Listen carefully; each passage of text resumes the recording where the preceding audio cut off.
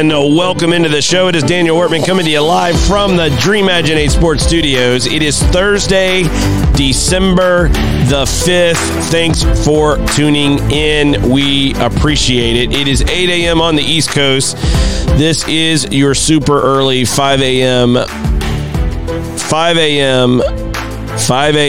I know, I keep saying it over and over again. 5 a.m. morning wake-up call. For all of you early risers, welcome into the show. Thanks for tuning in. We will be joined after the break by a friend of the show. He was on the show a few months ago, right before leaving for New Zealand, Michael Boersma, and look forward to having him back on in just a few minutes to kind of update us on some of the work he's been doing down under for these last few months, and look forward to catching up with him with that. In other news, Vancouver Whitecaps coach fined for MLS amateur comments. Headline, Vancouver Whitecaps coach Mark Dos Santos has been fined for calling Major League Soccer quote-unquote amateur. The comments were made in an interview with The Athletic and were in reference to the length of offseason MLS has in comparison with other major divisions around the world. Players at the top level, they have 3 weeks, 1 month maximum on break, Dos Santos said. I'm telling you, 3 months and a half of a break in a soccer season it's amateur. It doesn't happen in the world. The Whitecaps did not make the MLS playoffs, meaning their last game of the 2019 campaign was on October the 6th. With the new season not set to kick off until February 29th, although the players trained through November and will return in January, they have a long period without competitive action. A statement from MLS said that Dos Santos' comments were in violation of the league's public criticism policy. You know, U.S. soccer, Major League Soccer has this, like, thin-skinned issue. Like, they don't like criticism. They want their broadcasters to always talk positive about them. They want everybody involved within Major League Soccer to always talk positive. And I get it. Look, we don't like negative press. No one does. No one enjoys negative press. I get it. We all get it. And maybe he could have used a different word in terms of amateur. Maybe he said it in a way that Major League Soccer felt was derogatory. But he brings up a very important point. It's something that has been talked about for a very long time. Having your last match beginning of October and your next match the very last days of February is too big of a gap. And he's right.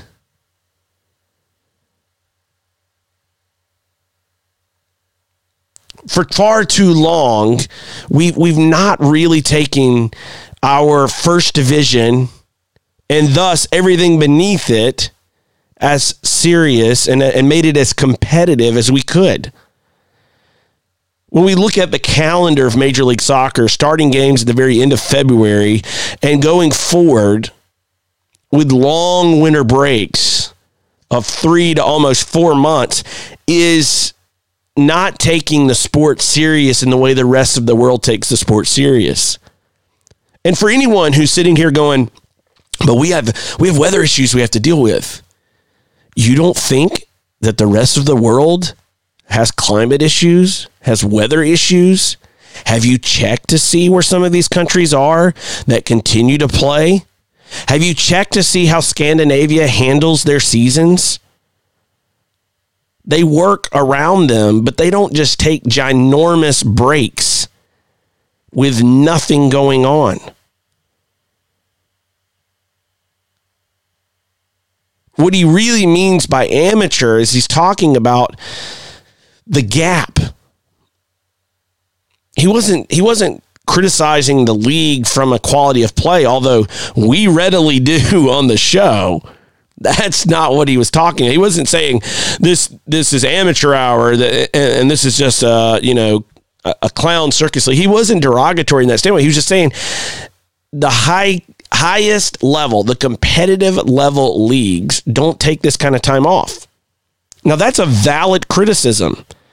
It's one players, it's one coaches, it's one executives. It's a conversation they should be having. And I don't have any issue with them saying that in public, that we should be looking at a longer season. Quite frankly, I think we should be looking at a completely inverted season.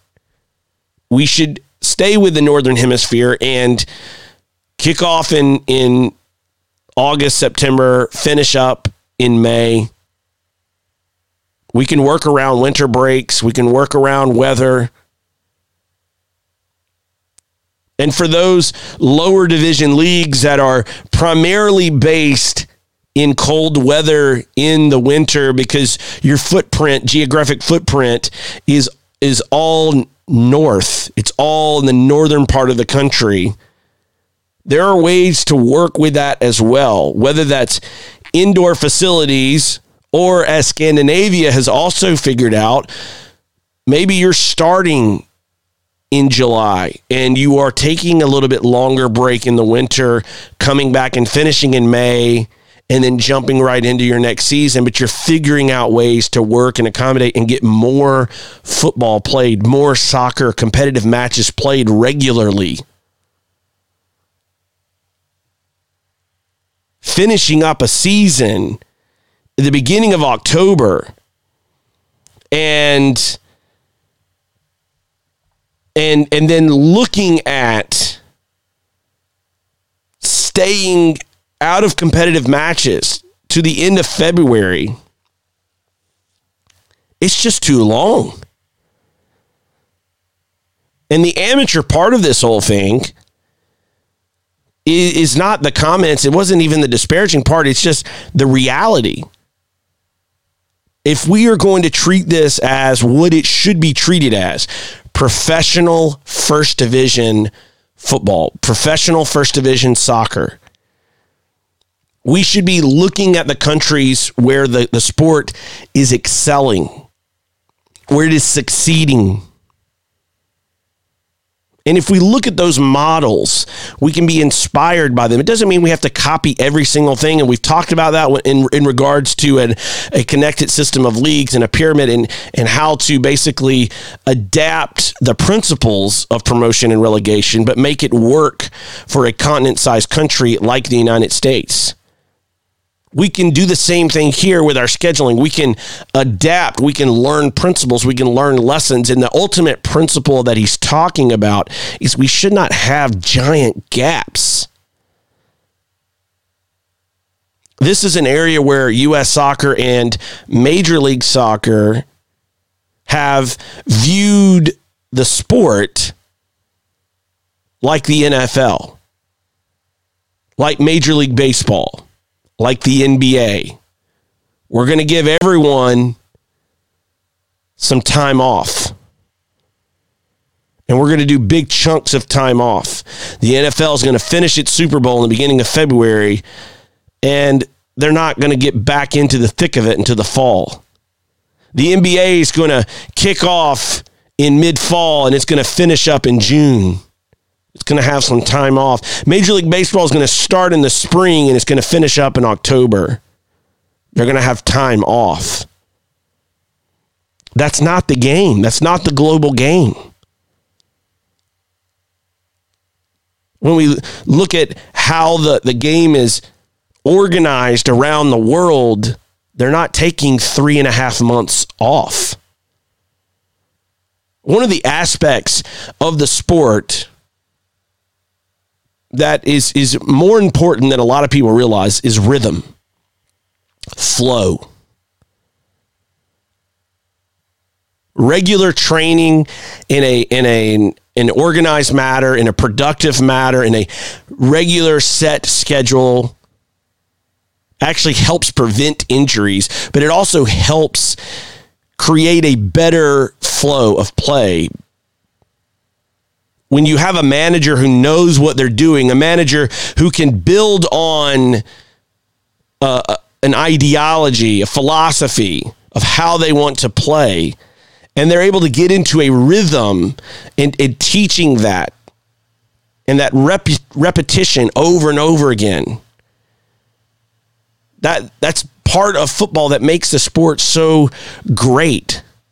It's not one set play. As much as Alexi Lawless and others love set plays, it's actually not the beauty of the game. It's not running the Statue of Liberty or a flea flicker like we see in American football. It's not about a baseball manager managing the game or a pitching coach calling pitches.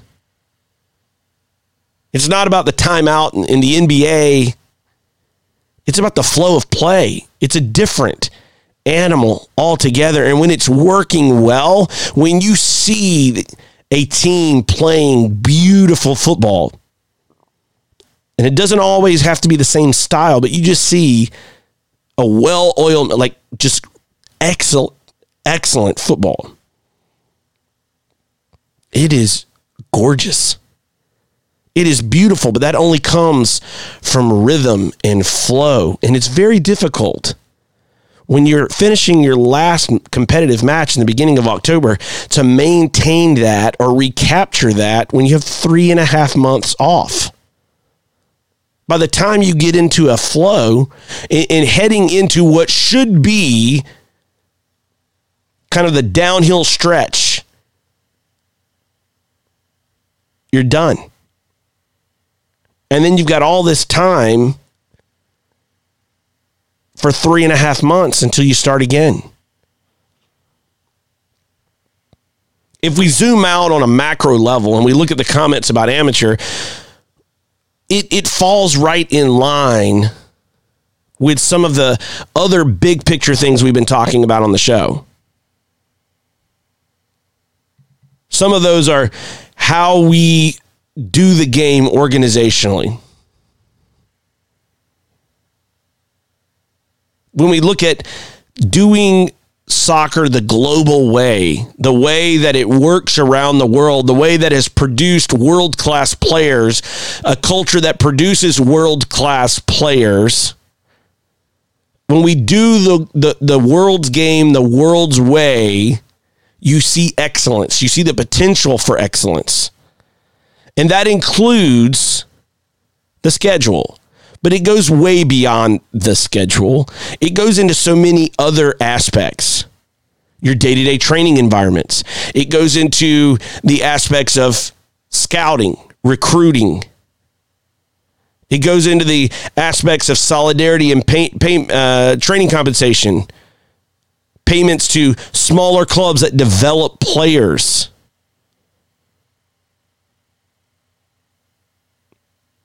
I mean, we are technically doing soccer in America, but we're not really doing it the global way. And there's a big difference between what we do in this country and the way it's done around the world. It's eye-opening. If you've never taken the opportunity or if you've never had the opportunity, I would encourage you to do this if possible. And that is to get on an airplane and go somewhere else in the world. Go to South America. Go to Mexico. If you live in Southern California or Texas, drive, get in your car, go across the border, and go and observe the game in a different environment.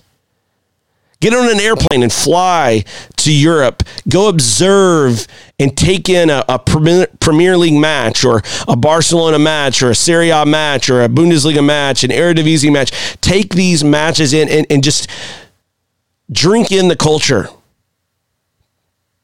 Observe the fans.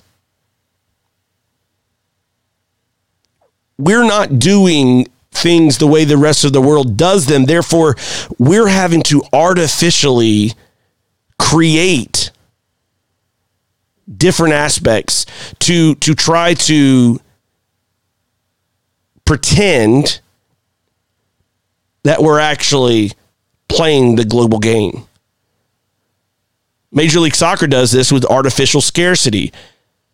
They create a closed system to try to drive up value and artificially bump up demand, saying we're not going to let just anybody in. We're only going to pick one or two, and we're going to make you bid a lot of money for it, and we're going to make this exclusive. Therefore, you're going to have to give us a lot of money. That's one way that we do things. We prop things up artificially. We do the same thing with the schedule. We pretend that we're doing it like the rest of the world. The games matter. But we set up a regular season that finishes in the beginning of October, and then we go into a playoffs. And if you were the best team throughout the regular season and you get into the playoffs and you get knocked out, it didn't matter that you were the best team for 20 games. It only matters that you lost one. And for all of those who bang the drum for playoffs and say, well, that's the better way, the truth is, the way the rest of the world works is every game matters. Every game is a playoff game. Well, what does that effect have on training? Every club cares. Every player cares. Their game checks depend on it. What league the club, the team is playing in depends on it. Instead, we try to artificially create pressure by introducing playoffs at the end of the season. And what is the byproduct? You see a team like Vancouver not make the playoffs, and now they're sitting 3.5 months without a competitive match. All because we're trying to artificially set up a competitive schedule. And we see this artificial theme continue to play itself out over and over again. We set up development academies and we pretend that they are professionally run, that they are world-class development academies. But are they producing world-class players, or is that just a motto? That's an artificial slogan. We haven't done it yet. We would like to do it. We hope to do it. We hope our academies get there, but they haven't done it. And we're walking around using a hashtag world-class DA. But it's not world-class. We haven't done that. We're artificially creating a narrative that doesn't get backed up by reality. In fact, what's happened with a lot of our DAs is that kids get into these environments and they feel like they've made it, that they've arrived. They're one of the chosen few that have gotten into a Major League Soccer development academy. They feel like they are the best of the best, but they may not be. But we've created a delusion, this artificial layer of excellence when nothing has been proven yet. And our scouting network is so weak, we don't even know if it's right. The transfer market has shown us that we're not there yet. The world sees potential in U.S. soccer. They haven't seen the reality yet. I don't think we ever get there until we remove from the equation this idea of faking it till we make it, this idea of artificial realities. Whether that's scheduling, whether that's our slogans, whether that's how we set up our structure of leagues with an artificial pyramid that doesn't really exist. Because there is no promotion and relegation, there is no definitive metric that says a Major League Soccer crowned Division I is better than USL League One in Division III. On paper, it says that. But what it actually says when you read the paper says it's artificial. It just says that one owner paid more money to get into that league. It says that one owner might have been worth more money to get into that league. It says that one owner may have had a bigger stadium to get into that league. It didn't say anything about the quality of play on the field. It's artificial. We don't have a pyramid. We have a numbered system of leagues. It's not a pyramid of leagues, and it is certainly not connected. Speaking of being connected, if you have not connected yet with Ductic Brand, you need to do so, and you need to do it today. Go to ducticbrand.com, DUKTIG brand.com, and use promo code DWShow. Do it right now in time to get your holiday presents, your Christmas presents in before Christmas hits. And maybe it's for your son, maybe it's for your daughter, maybe they're a coach, maybe they're a player, maybe you're just hearing about this for the first time. Go to ducticbrand.com. Check out their stuff. It's really, really great stuff. Their journals, their notebooks, their winter gear, all of it. Ducticbrand.com. Use promo code DWShow to get 10% off of your next order. We'll be right back after this.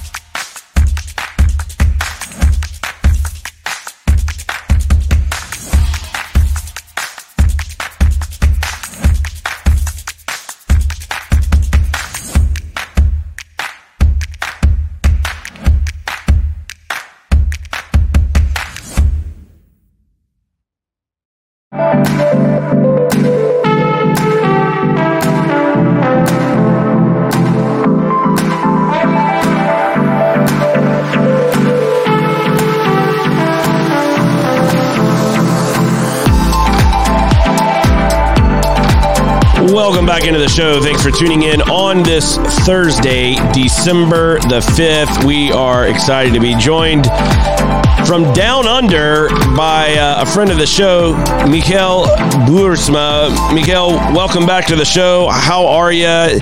You are in the throes of summer, while all of us in the Northern Hemisphere are heading straight into winter or already in winter. How's the adjustment been so far?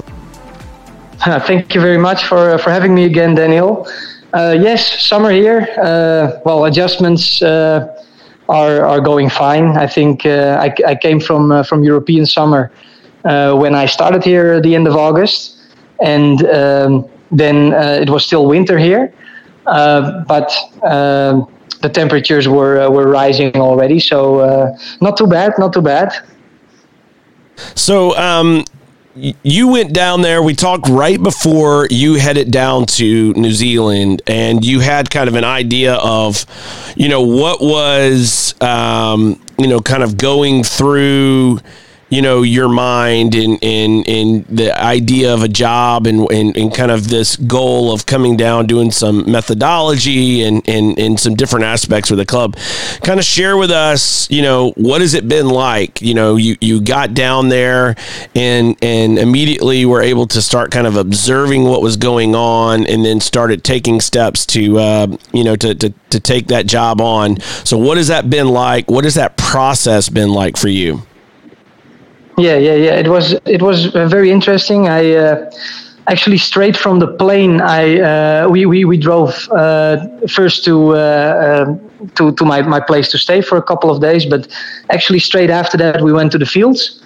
And for me, it was like a flight of 2 days from Amsterdam to Dubai, Sydney, Christchurch, and then being there all worn out, but still able to be at the fields. We watched some training sessions, and I actually jumped in the whole world here in term 3.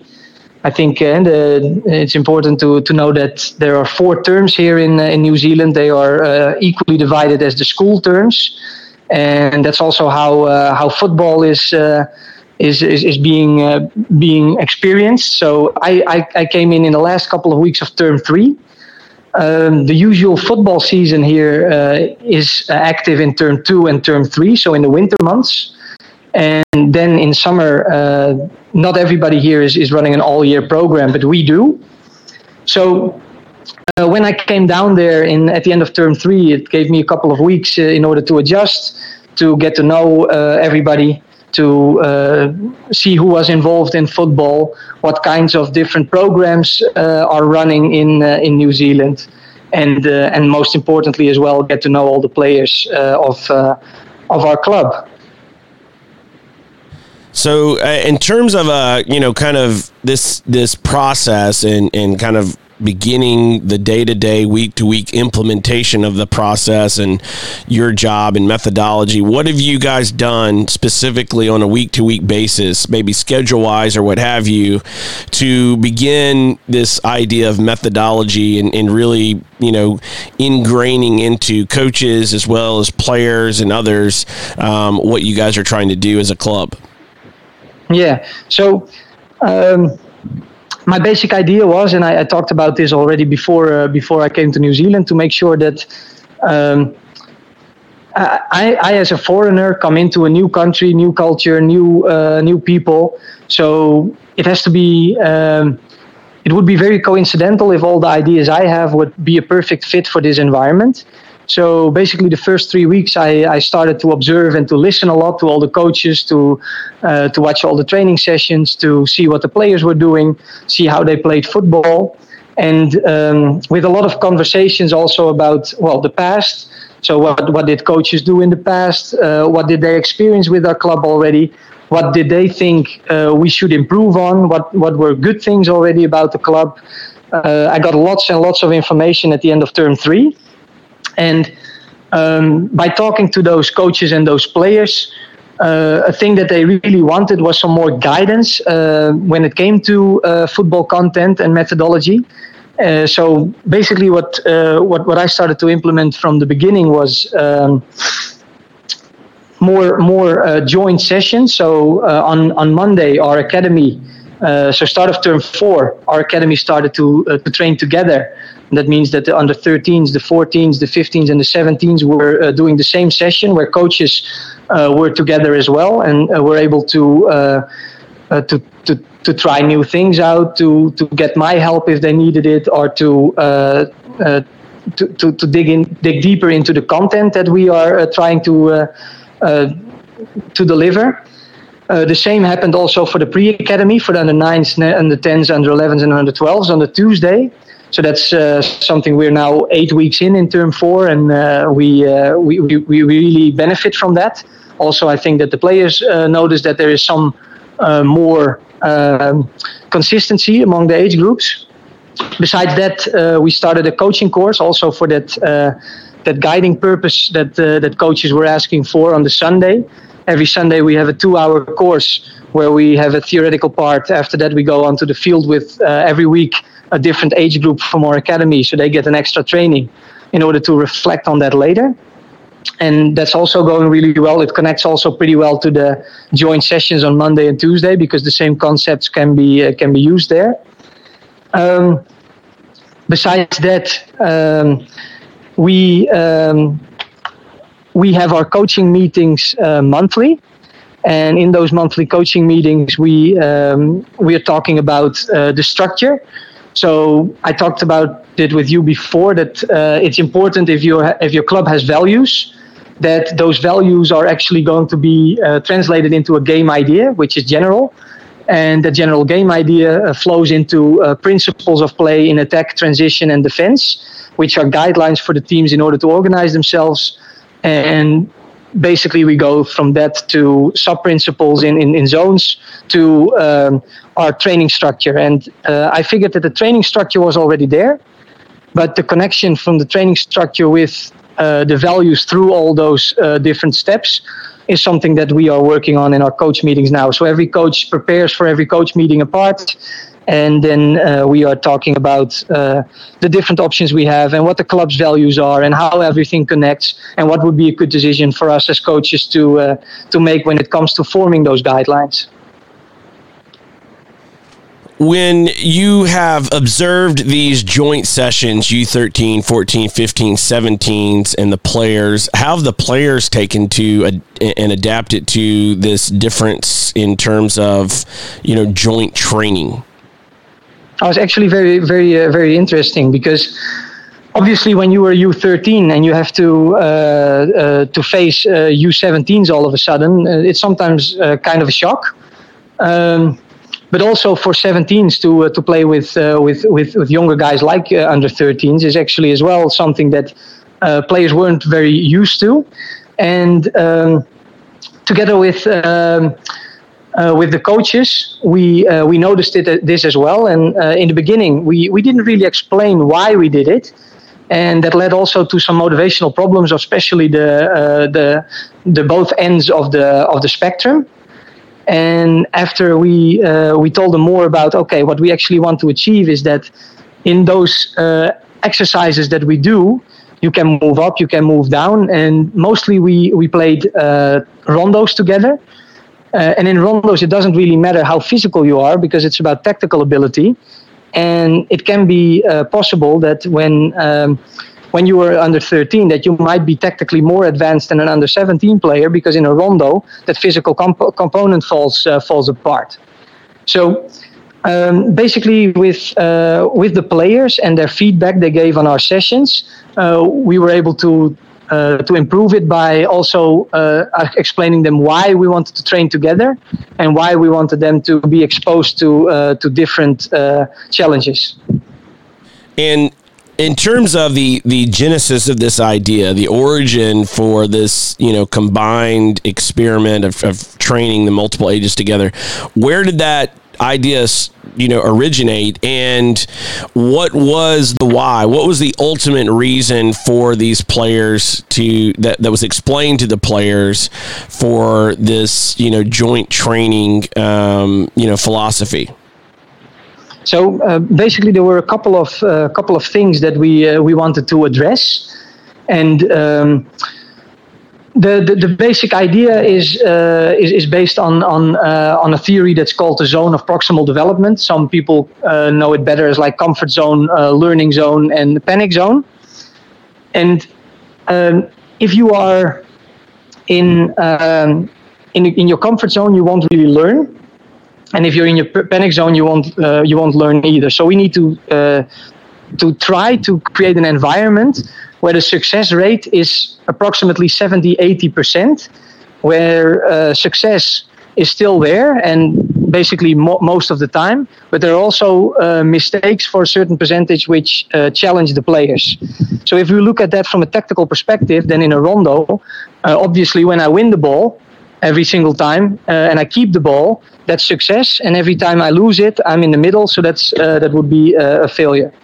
So what we introduced here, and a colleague of mine, Joe Cole, was actually very helpful in the research behind it, but also in the practical translation from those ideas, was competitive rondos, where we play 4v1, 4v2 rondos, basically. And we basically have a rondo which is the lowest, and at the other end of the field is the highest rondo. The highest rondo has also smaller sizes, so it becomes more challenging as well in matter of space. And after 1 minute, the one who is in the middle drops down, and the one who was on the outside the longest moves up a rondo. And besides the zone of proximal development, we also thought that it would be very interesting to see those decisive moments at the end of the minute, to see how players are actually behaving in those decisive moments, which are probably in the game also very interesting, because the more time in a game has been played, the more important your moves and your executions will become, because the time in order to fix your mistakes is running out. So basically, those are two ideas of a zone of proximal development and the increased importance of executions during games and the repetition of those moments were our main goal in order to put all the age groups together.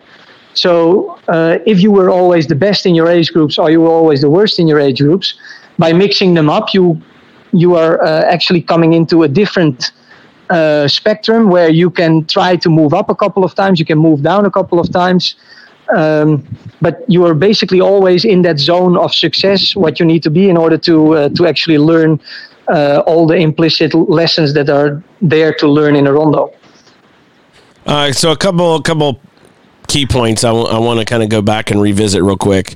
It's a long story again. Well, no, it was good. It was very good. But just for the audience, I want to kind of go back and unpack something real quick. You mentioned these kind of three zones. I believe you called it of proximal development, and you talked about the comfort zone and the panic zone. What was the optimal learning zone? What is that zone called? Yeah, for us it's the learning zone, the zone of proximal development. So that zone is the zone that we are looking for in our training sessions, in order to make drills easier or more difficult, and get players into that right space in order to make sure that they are actually learning from every minute training that they receive. The zone of proximal development.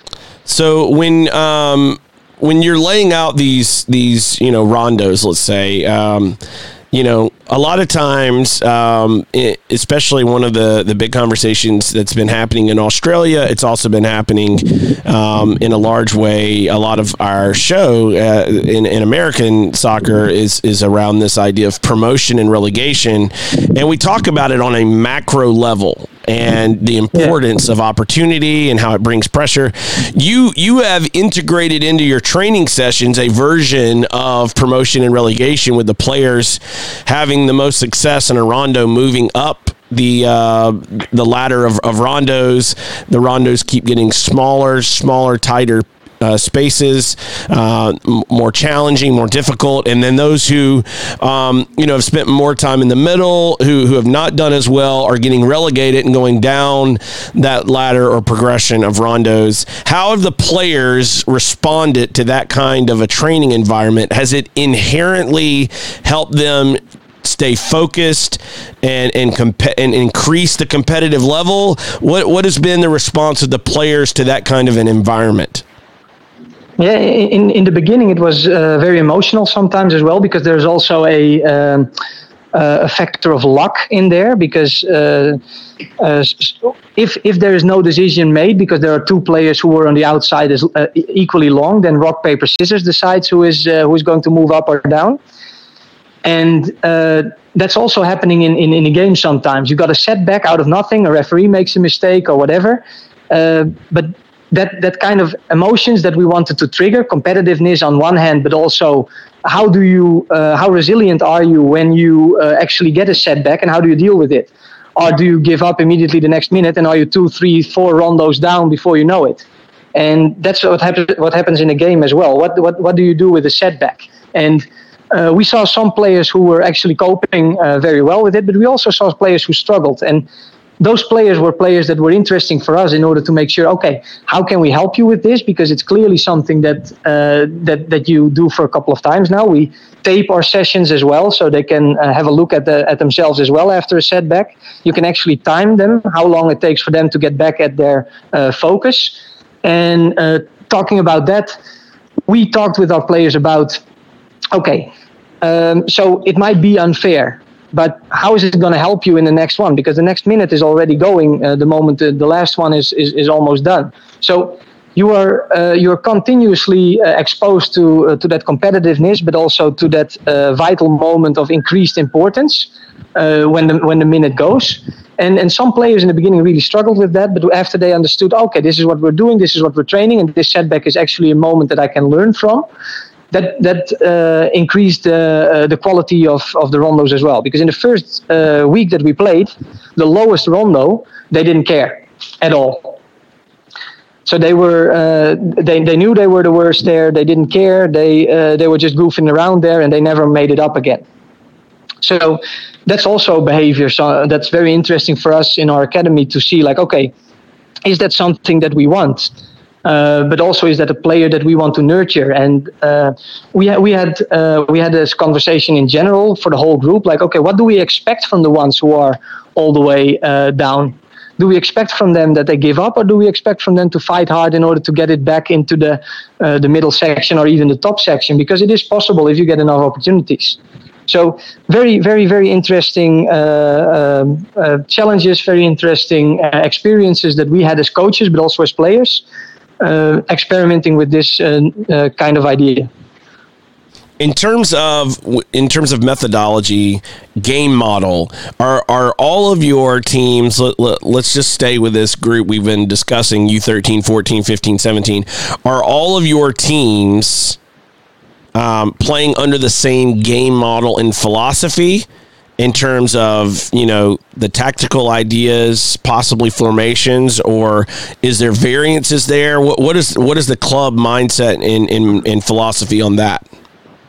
Yeah, we started building, and our basic game idea is clear, and we also started to formulate a principle for offense and defense. The transitional moments haven't been touched that much, but below that we work with the TOVO principles of play, and the TOVO principles of play are coming back into that internal course that we are doing as well on the Sunday. So the training structure is pretty much set. We basically use the TOVO training structure from Barcelona, and that's a rondos, position play, and a training game. And within those exercises, we are able now to teach the general principles of TOVO, and that's very helpful. That also gives players in the basics the same idea of play. But talking about the 13s, 14s, 15s, and 17s, there are still some differences in, for example, formation. Because we do not say we want to play in a certain formation at the moment. We haven't developed our game model as far yet that we spoke about it. But what we do is we do play with the same intentions, and that's the most important at the moment. And the next coaching session is up in February, because we just at the end of November we had our last one for 2019. We go into the winter, into the summer break here, and after the summer break, we will resume with building what we have as a club. And it takes some time because we do it together with all the coaches. Everybody is involved, and it also means that everybody can have their say and their thoughts about the way we, as Christchurch United, connected to our values, want to nurture players and how we understand the game. Coming in as an outsider into that environment, you obviously talked about observing, learning, building relationships, listening to other people's ideas. How has the transition and integration process for the other coaches and yourself with these TOVO ideas and even some of these other details that you've been sharing in terms of the combined training for U13, 14, 15, 17s? How has that interaction and integration back and forth been between yourself and as the outsider kind of coming in with a different perspective, as well as with those who are already in place? How has that gone for you? Yeah, amazingly well, actually. I expected more difficulties in that matter, because I think that everybody who is coming in new should first show something before that trust is built. But actually, from the moment I came in, everybody was very, very open, very respectful, and very, very helpful with everything that I asked. So that was amazing, because that speeded things up in the start already. And we had a good thing as well, that like a couple of our coaches already went to Barcelona to do the TOEFL course. And that gave them a head start, basically, for the moment that I came, and also the training structure was pretty much in place already when I arrived. So for me, it was a head start when I came in, because everybody was interested in what I came to bring, and everybody was very, very nice and also very open to receive some feedback. Basically, it was also one of the things that they had been missing the last period of time.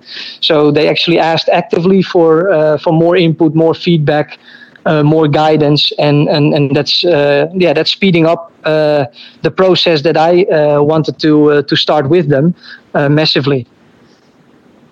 When you look at the players that you have available, what are their, you're around them, you're around the coaches. What are these players' aspirations in terms of their future and their potential? Are they trying to make it to Europe? Are they trying to make it to your first team? Are they just enjoying the ride? Like, what are some of the conversations you're hearing or overhearing, observing with the players there in New Zealand? Yeah, it's a very interesting question, because there are lots of things going on in this country. Also, when it comes to football, you have the school football that's going on. Then you have the national age groups. You have the secondary schools, and then you have the club pathway. And players are actively investigating now. Like, okay, what are the things that I actually have to do? And what are the things that I actually have to not do in order to get a step closer to what I want? Because there are different pros and cons with every program. And for example, if your dream is to indeed make it to Europe as a professional player, then you have to make sure that you're going to this elite pathway where nothing is going to distract you on your way, because it's a long way to go. Everybody knows, because there are lots of Europeans, of course, who also have that ambition. If you want to go, for example, to college in the US, if that's one of your goals, then there is also a pathway that several programs have their pros and their cons. So lots of different ambitions, lots of different perspectives from everybody here. Make it sometimes a puzzle in order to make sure that the load and loadability is well organized, because sometimes there are some conflicts in the programs, and we need to solve that in order to make sure that the players are staying fit, because a fit player will always have a bigger opportunity of getting closer to his goals than a player that is injured and cannot train. When you look at the level of talent in New Zealand and the potential level of talent, is there a ceiling on the potential for greatness, or is it just a matter of them getting in better training environments? When you look at the country and you look at the players, what do you see overall in kind of a global sense? I'm not talking about specifically your club. I'm just talking in general. A lot of people, make these kind of general assumptions about different parts of the world without ever having, personally seen or, had any kind of experience in a place to go, hey, they could produce a world-class player or they couldn't. What have your observations been so far in that respect? Well, basically, I think it doesn't really matter where you are, as long as there is a clear vision and a clear idea, and people are really doubling down on that idea. You have an opportunity in order to start a gold mine anywhere. And I think if we look at all the different places that I've been in, the US, Cayman Islands, Spain, Netherlands, and now here in New Zealand, then you have players everywhere, and players want to do their utmost best. But sometimes they are confused about all the options that are being thrown at them, and sometimes they struggle a little bit with taking ownership. But the moment they really get that, then you have an opportunity. And then, of course, we're at Christchurch United here, and we do have a beautiful facility. We have 2 turf fields. We have a video analysis system that is that I can turn on all the time, and we can do a lot of things that I haven't been able to do before. But also we have a culture where football is not sports number one in this country, which you probably recognize from the US. And you have a lot of things going on, and it's as long as we do not prove that we actually have the best quality training, then players will be in doubt about where to go, and that's something that we need to change. Also, together, I think with some other clubs here in the region, in the country, in order to make sure that if we are absolutely passionate about football and a pathway in New Zealand, that we are actually starting to look at what can we do in order to get a step closer to the elite way of training, more intense training, but also more quality training when it comes to content. And if I compare it to all the other places I've been in the world, I think there is opportunity everywhere.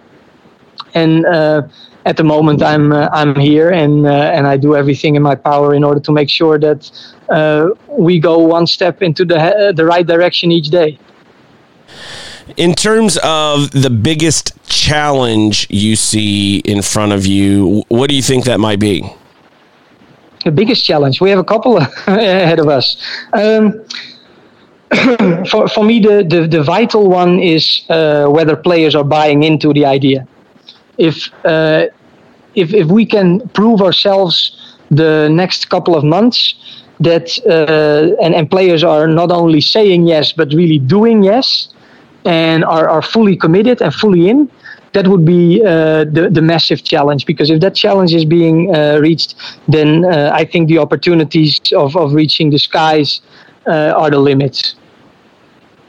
In terms of kind of flipping that same question on its head, biggest opportunity that you see now that you're in New Zealand? I think there is enough opportunity to work together with all the entities that are around youth academies, and I think that the schools and the sports culture here are very interesting. So the biggest opportunity would be to align everything. And when you talk about the schools and aligning everything, can you kind of give us a little bit of background info on that? I know here in the U.S., a lot of people familiar with high school sports and all of that. What is that there in New Zealand? For me, aligning means that we are going to take responsibility for the players in our care. Whether it comes to workload. So, for example, if I train on Sunday, the school trains on Monday. I train on Tuesday, the school plays on Wednesday. I train on Thursday, and our game is at Friday. Then if they're going to do it all, then it's a matter of time before everybody gets injured. So if we do not communicate with each other and we just put our programs out there and we all do it, then probably we won't have any player left at the end of February. And aligning means for me that every player has to look at, okay, what are the programs that are really going to help me in order to achieve, and what am I going to do when, but also what am I going to skip when in order to make sure that I rest. Because if I rest at the right times, then I'll become stronger. And when I become stronger, I can get the full amount of quality out of any session I choose, whether it's club, whether it's school, doesn't matter. It's about being ready for that training load instead of starting fatigued.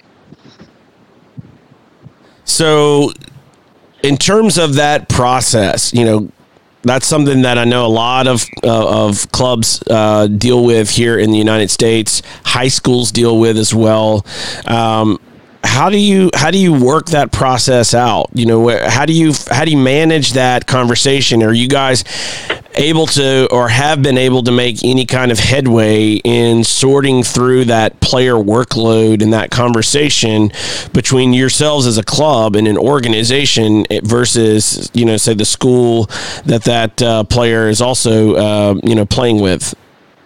Yeah, we attack it from every single angle we can think about. So, for example, yesterday there was a tryout. The players from my team who are playing in the tryout are not training today because they need their rest.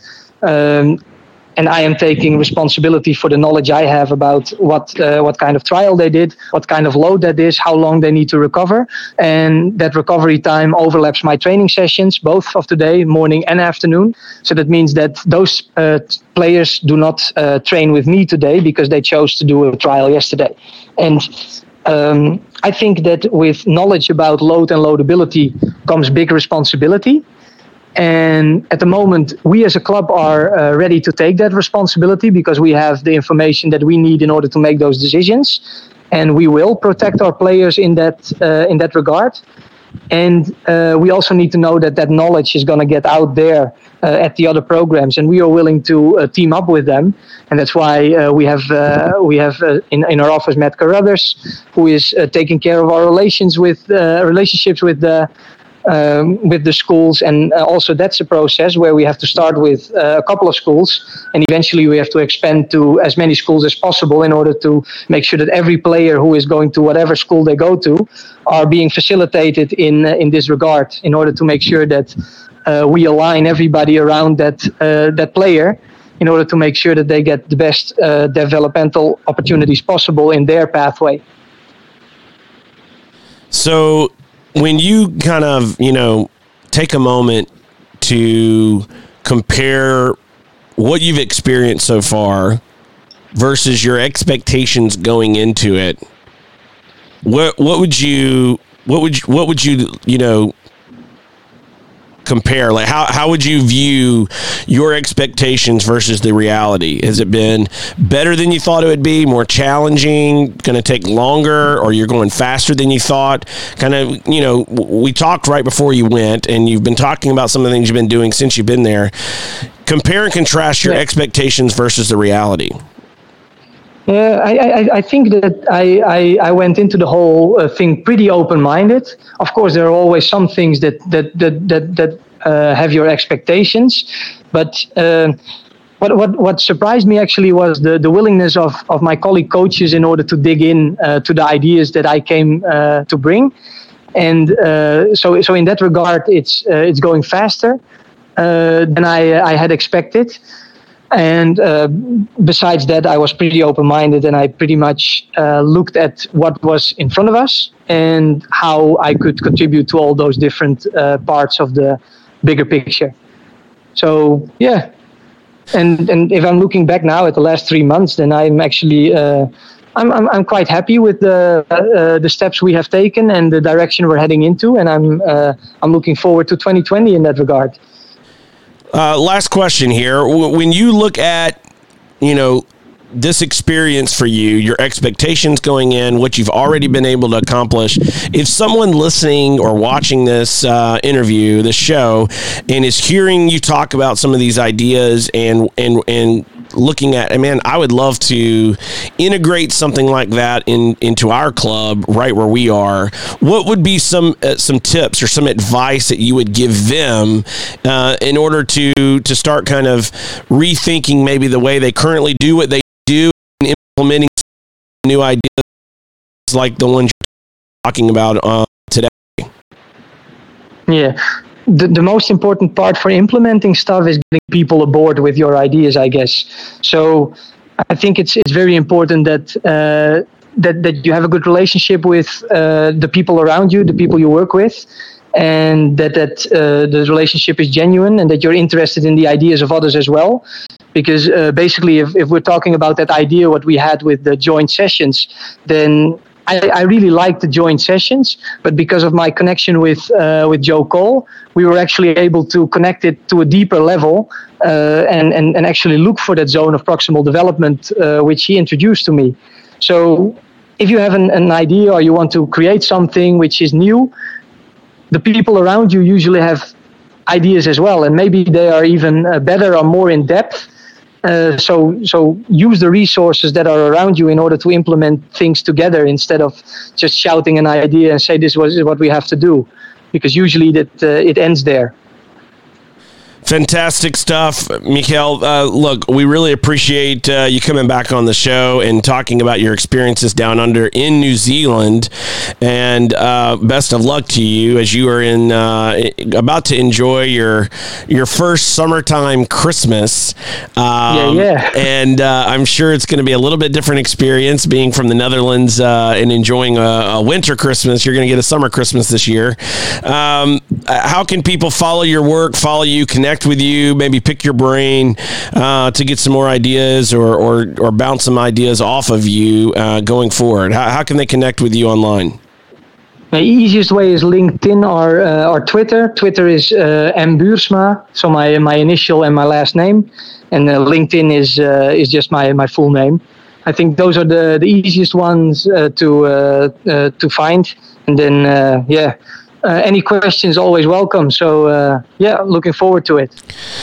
Well, I appreciate you coming on the show. Thanks as always. We really appreciate your time and absolutely. And best of luck as you continue to build this thing out and implement your ideas going forward. So really appreciate it, and we look forward to having you back on again soon.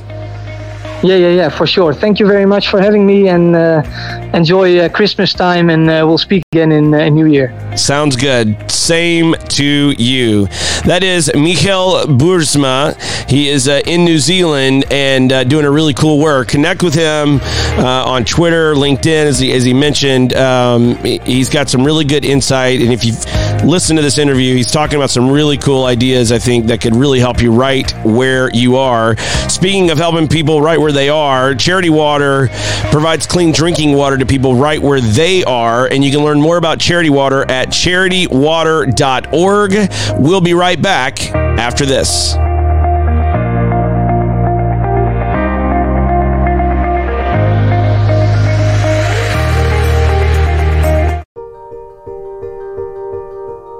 No one, no man, no woman, no child should ever have to drink green water with bugs, with algae, with disease in it. Bad water and a lack of toilets kills more people than all the wars in the world. We know how to bring clean drinking water right now to every single person on earth. And when you can bring water into communities, it truly transforms them. It changes everything. Or you could know that you'd made a difference. You could know that you had truly impacted the life of a family, of a community, of a region. There was either clean water or there wasn't. We believe in a world where every single person has clean and safe water to drink, and we will continue fighting until that happens.